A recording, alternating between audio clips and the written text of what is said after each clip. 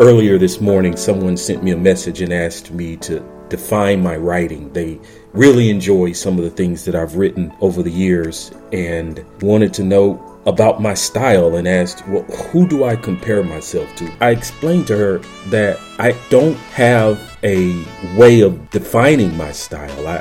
I think that when you start to try to compare and explain your style or your genre, to some degree, you sort of are looking for other people out there who've done it, and you're using them or their craft as a template, and you take that template and you say, okay, my style, they remind me the most about my style, and let me make some tweaks. And so at the end of the day, you have significant parts of your style in that explanation or description, yet there's someone else in there.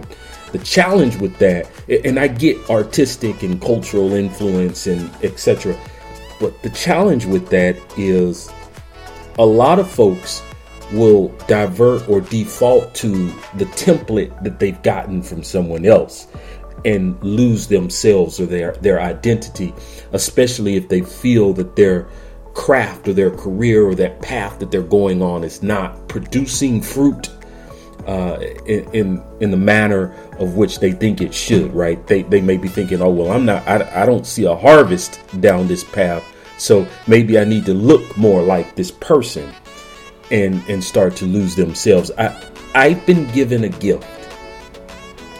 I don't think it's mine, so to speak. I think you know what I mean when I say that. It's something that is a part of me that is it originates down in the soul level of me. This shell, this flesh we call human, it is what manifests. I manifest my gift through, right? I demonstrate my gift through this skin, right? So I don't see it as mine. I see it more as it's almost like it's a responsibility. It's an obligation. It's just there, and it's not for me to try to define or lean on someone else's gift to try to be more like them. It's about embracing the fact that, number one, I am called to use my gift of writing and other things such as these messages to influence the world for good, period. Now, however many people I reach, however many people I touch, it's not my business. It's nothing that I should be concerned with. Perhaps if I had a film reel and could look back at all the days of my life that someone has encountered something that I've spoken or written, I could see many lives, or not so many lives, that have been positively touched or influenced by my craft or work. Wonderful. It's not important about how many people you reach. It's embracing the truth that there are people out there you will reach and are reaching. That's important. That's the focus. It's easy to get focused on tweaking and changing your gift or your craft to look or mirror or mimic like someone else so that you can gain more traction in the earth or in this realm that we call, the physical earth. When instead, I think that be true to your calling, and whatever it is that you do well, simply do that. Don't look at the numbers. And that's a big deal, right? In this age of social media, a lot of folks are trained that, well, if I'm not getting likes or if I'm not getting, and I remember, years ago when I embraced my call as a writer in the earth that, I have a message to share with people. I was going on different social media channels. I was, going on different blogs and etc. Just doing sporadic stuff. And at one point I thought, man, I'm not getting hardly any people to notice me because I was making it about me.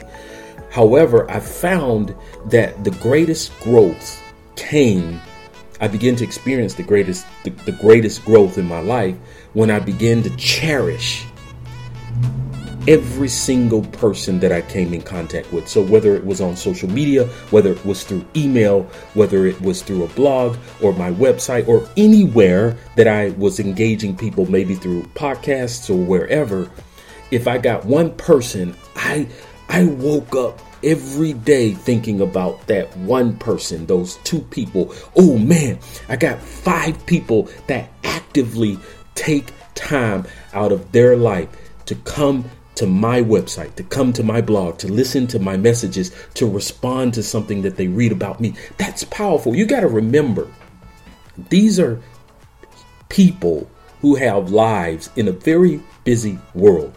They wake up, they shower, they go to the bathroom, some go to work, some do this, some have families, some have traumas, and some are dealing with the loss of loved ones, some are happy, some are miserable, some are addicts, some aren't addicts, some are recovering, some are healing, some love life, some are not so happy about life. People are at so many different points in their journey in this walk we call life. For someone to stop, even a single soul, to simply respond and say, hey, this is great, even if they press like on social media, don't minimize it. When I begin to simply wake up every day and say, woo, I got people that I'm excited about. I'm so thankful about the opportunity to just simply, I'm affecting people when they leave my writing, when they leave my messages. It's affecting their behavior at home. One person, maybe 2, maybe 10, 20. When I begin to value one person as a million, more began to come to me. The territory that I have been given increased and widened, and more responsibility came. So I believe that the hack to true growth, if you want to call it a cheat code, is honor the ground that you stand on now, and mountains will be given to you.